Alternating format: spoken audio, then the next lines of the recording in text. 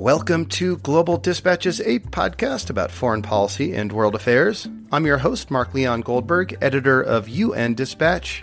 And in this show, we discuss topical global issues, have conversations with foreign affairs thought leaders and newsmakers, and give you the context you need to understand the world today. Go to globaldispatchespodcast.com to learn more. And now on with the show. My guest today, Dion Searcy, traveled to the Central African Republic to report on a story that had previously led to the murder of other foreign journalists. In July 2018, 3 Russian journalists were killed in the Central African Republic while investigating Russia's growing presence in the country. Their murder last year, however, has only increased international attention on Russia's shadowy aims in the Central African Republic. Dion Searcy is a reporter for the New York Times, and her story, published in late September, exposed evidence of Russian involvement in illicit diamond mining. More broadly, though, her story explains and identifies the contours of Russia's growing political and commercial interests in the Central African Republic. At the center of this story is a man named Yevgeny Prigozhin. He is a Russian oligarch and close ally of Vladimir Putin. He was also indicted in the United States for his role in interfering in the 2016 presidential election. He is also the owner of a mining company that has extracted millions of dollars worth of diamonds from the Central African Republic. This has been done through legal mining operations, but also likely through illicit mines operated by armed rebel groups. We kick off discussing Yevgeny Prigozhin before having a broader discussion about Russian involvement in the Central African Republic and what that signals about Russian-African relations more broadly. I've posted Dion Searcy's article on globaldispatchespodcast.com and encourage you to read it. It also includes some stunning images from photographer Ashley Gilbertson. And before we begin, a note from Northwestern University's online master's program in global health.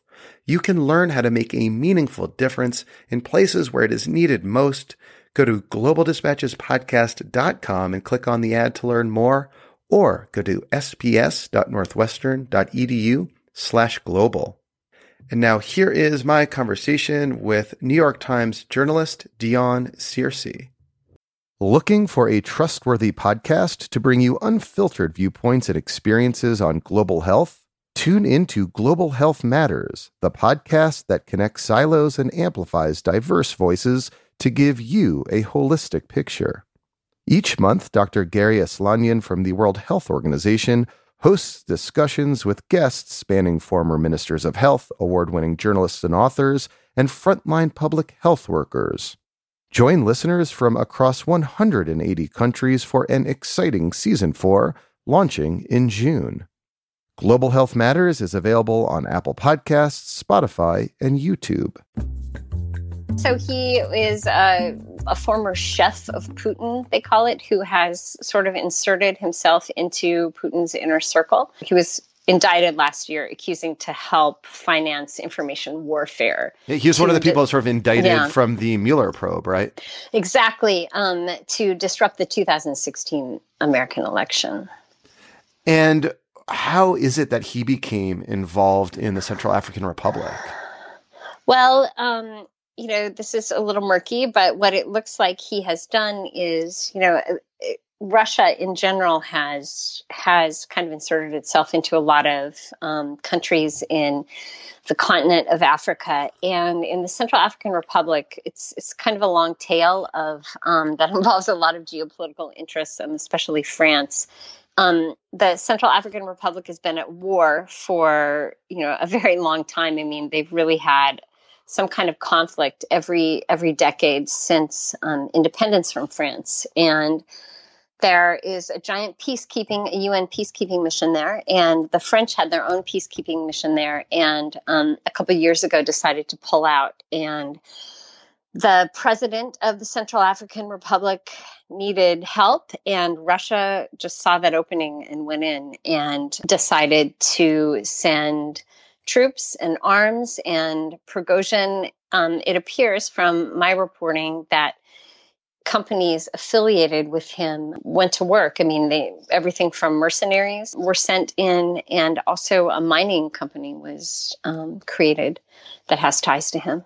So it was essentially, French withdrawal. They had what was called, I think, Operation Sangari, which they deployed in parallel with UN peacekeepers in 2012, 2013-ish, as, the conflict in the Central African Republic was getting worse. But, it was just that opportunistic moment that Russia seized when France pulled out. Right. I mean, President Touadéra, the Central African president, asked Russia for help. I heard stories there was some kind of meeting on the sidelines of a UN meeting or something where he had approached Putin, and he traveled to Sochi to ask Russia for help. And Russia was really ready. They were already, making advances into the continent. I mean, they have involvement in Guinea, in Madagascar, in a few other countries. And, everything that these countries have in common are vast natural resources and countries that really need military help or otherwise. So what does Russian involvement in the Central African Republic look like today? Well, it started pretty interestingly with, as I mentioned, with a mining company being opened up, but also these really interesting little soft power tactics. Facebook groups popped up with, guys with I Love Russia t-shirts on. They set up, the mining company sponsored a radio station that has a bigger reach than state radio, in fact, and offers lessons in Russia and some Russian music sometimes. They went into schools and created Russian language programs. They sponsored Lobai, this mining company, sponsored a beauty contest. Miss Centrafrique was a big contest last December or so. And then there's that wild YouTube video that children's cartoon that you linked to in your article, and I'll link to on the homepage of the podcast, which was kind of nuts. It was kind of nuts just because it's so blatantly propaganda. I mean, you look at it and it almost is laughable. I mean, I showed it to my 13-year-old son who could not quit laughing. Even if you don't speak French, obvious. It's worth watching. You have this Russian bear asleep and hibernating in a snowy winter, racing down the continent to save, the African elephant from approaching hyenas. The hyenas were an interesting touch. So it's really wild. And that was shown, in fact, to children before a soccer tournament that this company sponsored. It was an outdoor screen they set up, and people gathered around because there aren't a lot of outdoor movie screenings. And that's what they did. So, I mean, they really kind of have tried to enter the web of, local life. I mean, they put up billboards all over, and you can see these guys. We were getting up early one morning to go out, at 5 a.m. to travel on some pretty bad roads out to the hinterlands, and you see these guys, white guys in plain clothes, kind of like khakis and, that kind of outfits, scruffy beards in the backs of pickup trucks with guns, rolling around at 5 or 6 a.m. And that's the mercenaries. And so this soft power that Russia, is deploying in the Central African Republic is in the service of pretty clearly resource exploitation. I mean, it seems that way. Clearly, they are, the Russians sent a few military officers and then these other mercenaries who were pretty sure tied to Prigozhin, who everyone is sure is tied to Prigozhin. They sent them in to train the Central African Republic military because these guys are under an arms embargo from the UN. I mean, they have been training literally with sticks, and pretend guns for the past few years. And so Russia came in with real military trainers and with arms, importantly, and distributed them to these soldiers. But not it should say in violation of the UN. They got a waiver, basically, from the Security Council to do this. The UN completely endorsed this. So they started training these guys. And at the same time, negotiated a peace agreement because the country is really fascinating in that 80% of it is controlled by rebel groups. There was a huge war when, it starts like many wars. I feel like in the world start when there's a group of, people who are disenfranchised, who are in the rural areas, who are abandoned by the government. This happened to be Muslim groups who came into the capital, staged a coup, war broke out. UN officials were worried about genocide between Muslims and Christians. And the aftermath are all these little pockets of rebel groups that have changed alliances. It's no longer a religious war, but just pockets of groups all throughout the country who have their little fiefdoms. A lot of those fiefdoms are based on diamond mines and gold mines, too. I mean, this country has vast resources, but some of the highest quality diamonds in the world. And these rebel groups fight over them regularly and just entrap citizens, regular farmers, and there's so much violence and so many people have been killed in the countrysides. But the Russians came in and said, hey, maybe, the president was trying to negotiate this peace agreement and the Russians helped. And Prigozhin, one of the warlords, told me that Prigozhin himself was at these meetings, at least one of these meetings, where the armed groups got together and with the government and negotiated a deal. Fascinatingly, the deal involved making the warlords cabinet ministers. Mm-hmm. So these guys who, had been on murderous rampages now were suddenly folded into the government, which, the Russians had a huge hand in because, they were really good friends. Putin had become good friends with Tadera and by giving all this help to them. And also, a former military intelligence official had been named as the president of the Central African Republic's top security advisor. And so the Russians had this front door, front row seat in the government and to help advise for choices. And so they're really in there. Well, I mean, on the one hand, what you're describing, could be interpreted as, a completely sort of legitimate exercise in state building and nation building. Absolutely. Yeah. Right. And it came about as, both France and America, there was this huge vacuum that was left because America essentially has no African policy right now. And France had, gone out of there. And people were really upset when France left. There's a weird psychology about France, even though they were the colonial overlords. People feel this affinity for them there. And Tadera himself had talked about how disappointed he was when the peacekeeping mission was over. And so, Russia, for sure, I mean, a lot of people give Russia credit for helping to negotiate this peace deal that has, for the most part, held. I mean, there have been a couple major acts of violence, but, most of the groups are still involved in it and have still called a truce. Yeah, I mean, a lot of UN-backed peace building work around that region involves just trying to strengthen the government. And here it seems that Russia ostensibly was working to strengthen that central government and broker that peace deal, which is probably why, the Security Council enabled them to kind of, break that arms embargo to train up Central African forces. Right. But on the other hand, yeah, exactly. There's this huge question around ulterior motives. Mm-hmm.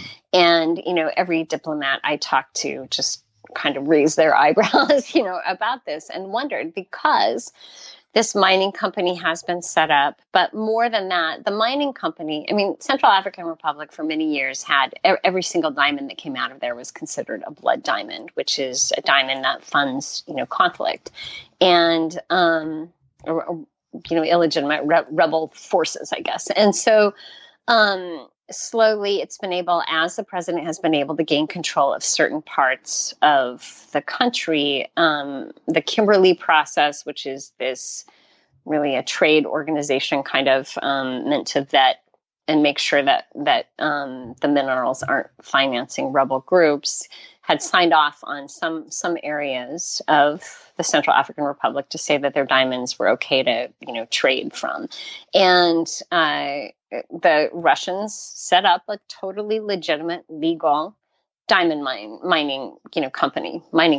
And But what's more troubling is the fact that they've been spotted in other areas where clearly warlords have control of mines, where diamonds from these areas, are considered really, not okay and blood diamonds. Well, I mean, this is what your reporting uncovered. This very directly uncovered this ulterior motive that, in fact, Russian mercenaries are supporting and working with these illicit mines held by rebel groups opposed to the government.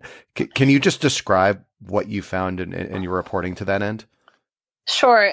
Well, fascinatingly, as the mining company set up, was registered, in Bangui, the capital, a logistics company and a security company were also set up. Now, you could say maybe that was just a transport gear, military gear, which they were helping out to do.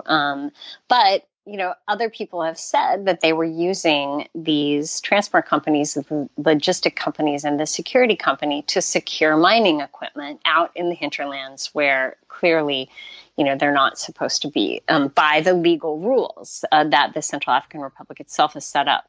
There have been allegations that they have gotten contracts to work in these areas, but not through parliamentary, means set up. Like one parliamentarian complained that they do these deals in the dark of night. Warlords were complaining about that too. They're getting some kind of underhanded government sanctioned deals to be out in these areas. Or perhaps, they are just negotiating with warlords themselves, who they have good relationships with now that they've helped negotiate this peace deal. Which, of course, undermines that broader nation building project pretty directly. Pretty directly. And so, I sat in the living room of a warlord in an area of the capital that is not under government control called PK5. And he told me that, his group, his rebel group had spotted, Russians out in mines in areas that they control near the border with Sudan.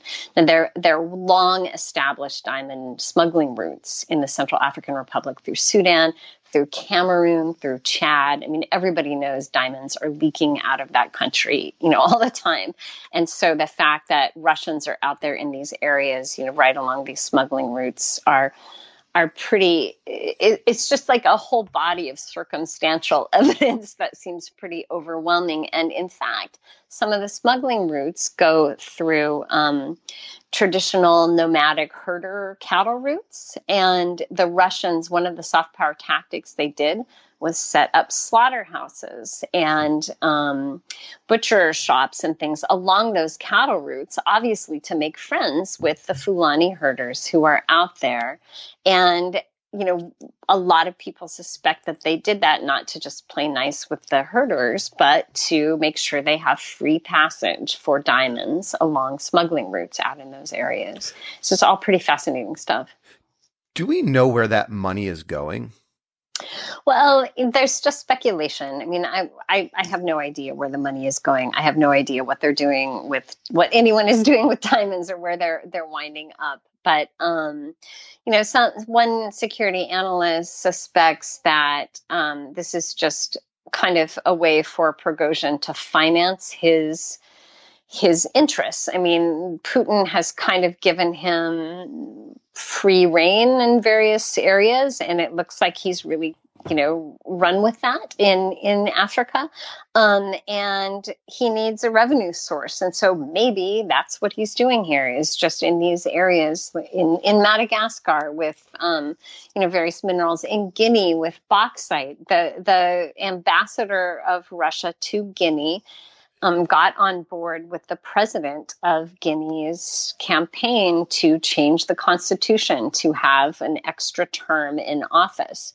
And all of a sudden, that Russian ambassador is now head of Russia's big bauxite interests there. And, it's just very fascinating if you look at the way that they have really gone into these countries. It's like mercantilist. It's like, yeah, it's interesting, but we do the same things in places. Americans do, and if you look at China's interests in Africa, it's also very fascinating in how they have built stadiums. I lived for 4 years in Dakar, and they have built a giant wrestling stadium and a museum of Black civilizations, and it's just really interesting. It's just newer, it seems, with Russia, which is kind of interesting. It's like a new iteration of this kind of, race to exploit resources in Africa.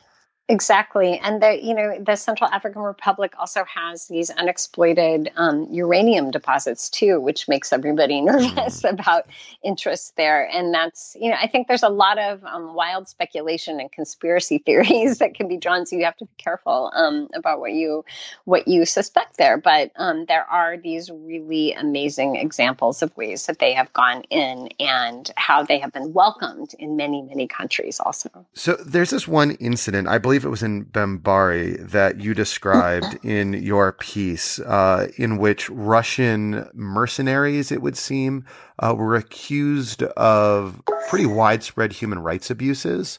Yeah. Could you, and that anecdote to me seems like it has like a lot of explanatory power. Could you describe what happened there?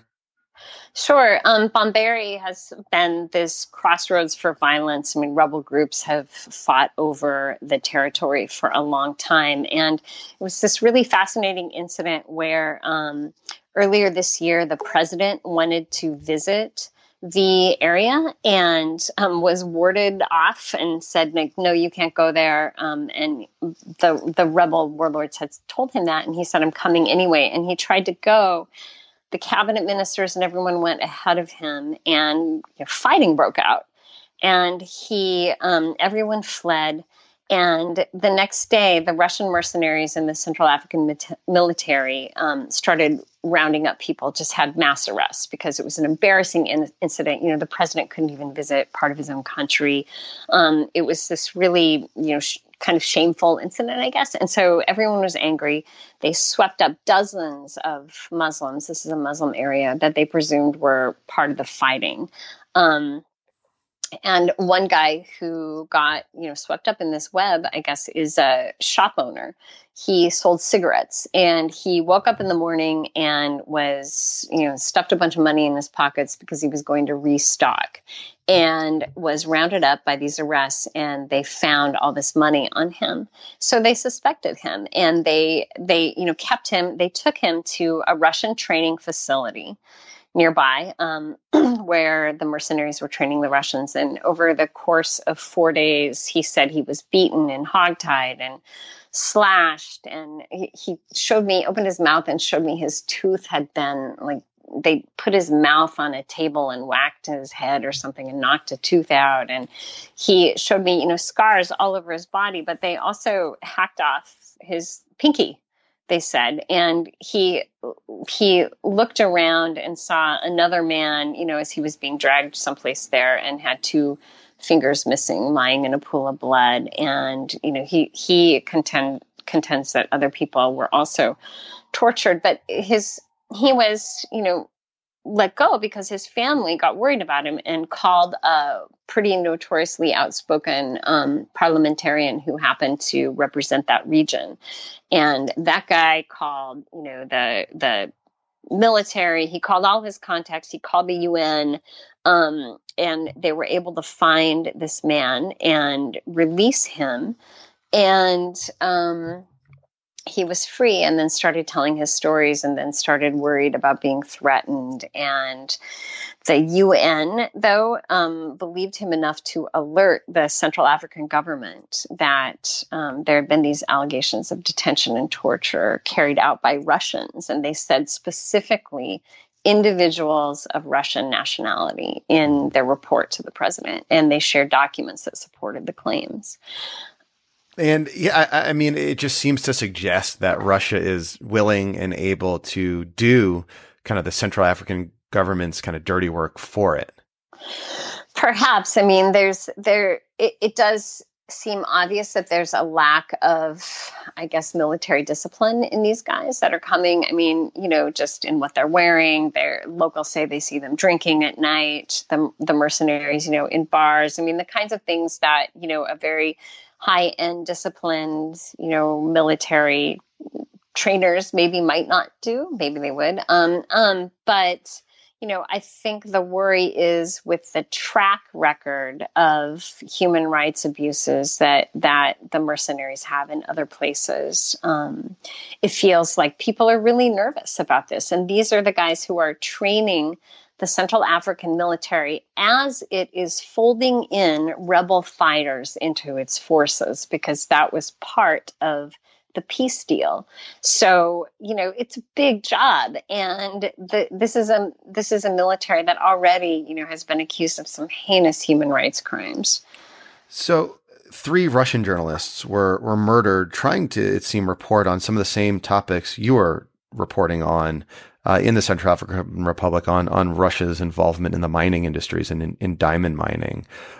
I guess, how large did those murders loom as you were trying to report out this story? Oh, hugely. I mean, it was a really scary reporting trip. One of the most, nerve-wracking, I guess. We tried to be very careful. I was with photographer Ashley Gilbertson, and we just made sure to ask permission for everywhere we went. I mean, the Russian journalists, some have said that they showed up without, having things really lined up completely. I don't know. There's just a lot of speculation about what happened, but most people, think that it's just, again, a lot of circumstantial evidence pointing them to the subject that they were trying to work on, and a weird set of circumstances in how they were all murdered. Is there anything else about this reporting trip that you'd want to highlight that we didn't hit on? I think that lost in a lot of the reporting on, that there's a sort of a titillating factor of, Russians and blood diamonds and that kind of thing, but are all these people who are in displaced persons camps, who have no, health care, who, are out in the middle of nowhere, caught in a lot of crazy violence and can't get to their homes. And I think it's just one thing that in a lot of this reporting that we forget about regular people. I met a 14-year-old girl who was shot in the face by rebel fighting, and is still has, she's mentally messed up. She has this big hole in her face. Her grandmother doesn't know what to do with her because she has the mental capacity of a 3-year-old, and these are the kinds of victims out, with no access to anything. I mean, people in these camps are wearing the same clothes that they fled in years ago. I mean, many of the men that I talked to were wearing jeans that had no inseam. I mean, it was as if they were wearing dresses, right? Because the inseams had worn out, because this is like what they have. I mean, women were selling onions by the quarter because they didn't have anything else to sell, but also because the customer base wasn't there for anything more than, a quarter of an onion to buy. So, I mean, I think the kind of poverty and destitution that is being exploited here by a lot of people, by Russians, by the government, by, Americans in France before them, it just really gets lost. And I think that's an important point to make. Well, Dion, thank you so much for your time and for your reporting. It was a tremendous article, and just thank you for doing it. Thanks so much for having me on. I appreciate the interest. All right. Thank you all for listening. Thank you to Dion. That was a very helpful article. She formerly served as the bureau chief for West and Central Africa for the New York Times. Now she is on the politics beat, and I was thrilled to be able to discuss with her this article, which in my mind offers the most context for understanding Russian involvement in the Central African Republic. This is one of those stories that, I had seen kind of pop up every once and again over the last couple of years. So I was glad to try to be able to put it all together in this conversation with Dion, and I hope you enjoyed it. And if you did enjoy it, you can show your support for the show by becoming a premium subscriber, unlocking bonus episodes, and of course, also getting a complimentary subscription to my daily morning news clips service, Don's Digest. You can do so by going to patreon.com/Global Dispatches or clicking on the links on globaldispatchespodcast.com. Please do so. It really helps. Thank you. See you next time. Bye.